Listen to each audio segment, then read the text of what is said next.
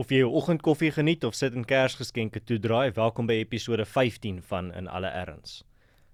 In Oktober 2019 het ek 'n stuk geskryf getitel Die eie tydse goedere kultus aan die suidpunt van Afrika. En ek het ook 'n episode op hierdie kanaal opgelaai wat daardie presiese onderwerp dek, waarin ek die goedere kultus verskynsel geskets het, as ook my argument dat die ANC dieselfde tipe irrasionele gedrag toon.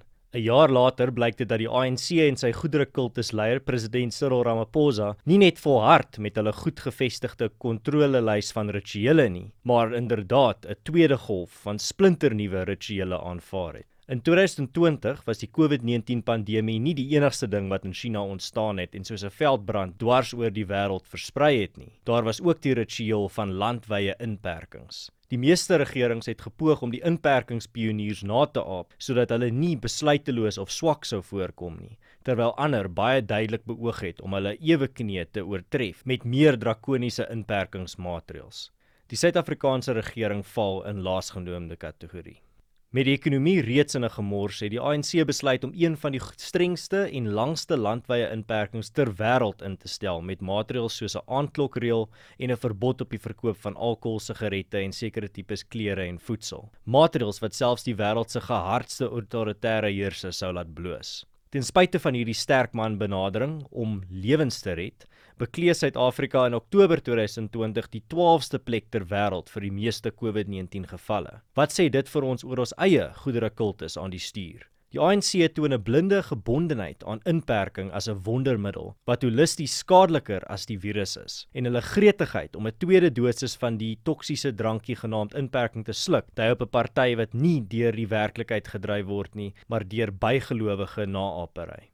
Nes die oorspronklike goedere kultusse van die Melanesiese eilande Kama lughawens ritualisties met klippe en stokke gebou het in die hoop dat dit welvaart sal bring, so is die ANC besig om wat hy oorsee sien op ritualistiese en dikwels oordrewe wyses na te aap. Die beste voorbeeld van die werklikheid wat voor rituele soog, is die feit dat net toe Europese lande tweede inperkings begin beplan ter voorbereiding van 'n dreigende tweede golf van COVID-19, het die ANC soos 'n masjien ook begin met openbare waarskuwings oor 'n moontlike tweede inperking.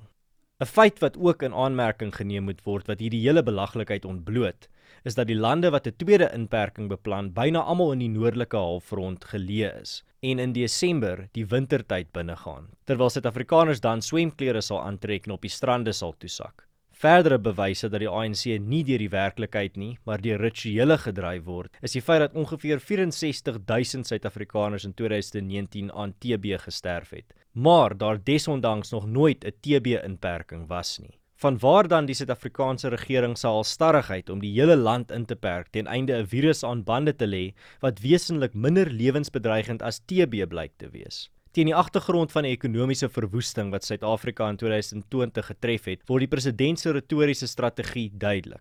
Pleks dat hy besin oor die korrupsie, onsaglike beleidsfladders en verwoestende gevolge van die uitgebreide inperking, waarvoor hy derentyd voorspraak maak, verkies president Ramaphosa egter om die bevolking te mislei, om te glo dat dit die virus is wat ons ekonomie verwoes het.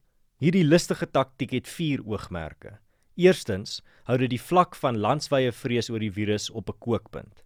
Tweedens, trek dit die aandag af van die ANC se rampspoedige inperkingsritueel. Derdens, gebruik dit die gevaarlike kombinasie van vrees en 'n valse werklikheid om die voortsetting en verdere uitbreiding van hierdie bizarre inperkingsritueel te regverdig. En vierdens, word dit gebruik as sondeboek om die voortdurende gevolge te verbloem van die ANC se rampspoedige ekonomiese beleidsrigtings, wat al van lank voor die inperking van krag is.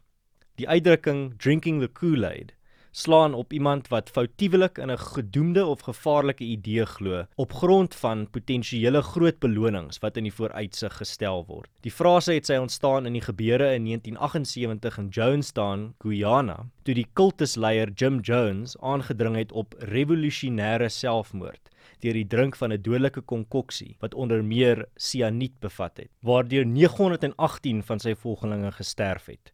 Die ANC het vir ons 'n dodelike inperkingsmengseldrankie berei met die nasionale demokratiese revolusie, paternalistiese statisme, kritiese rasseteorie en sistemiese korrupsie as bestanddele. En hou dit voor as 'n tonikum, soos 'n regte kwaksalwer. Daar is baie min tyd oor vir Suid-Afrikaners om uit hul beswyming te ontwaak en die aangebode dodelike Kool-Aid te weier, deur nadruklik te verklaar dat die hoofleier van die goederekultus en sy loyaliste naak is. As ons hulle blindweg volg, is ek bevrees dat Suid-Afrika se ekonomie gedoem is tot 'n revolusionêre selfmoord, soortgelyk aan die arme mense in Jonestown, wat die utopiese beloftes van hulle redder geglo het.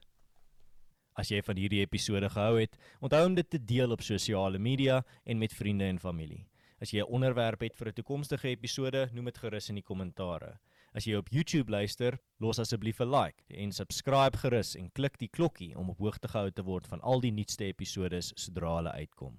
Ek is Erns van Sail. Hou moed, hou koers, dink vir jouself en dink vooruit. Tot volgende keer.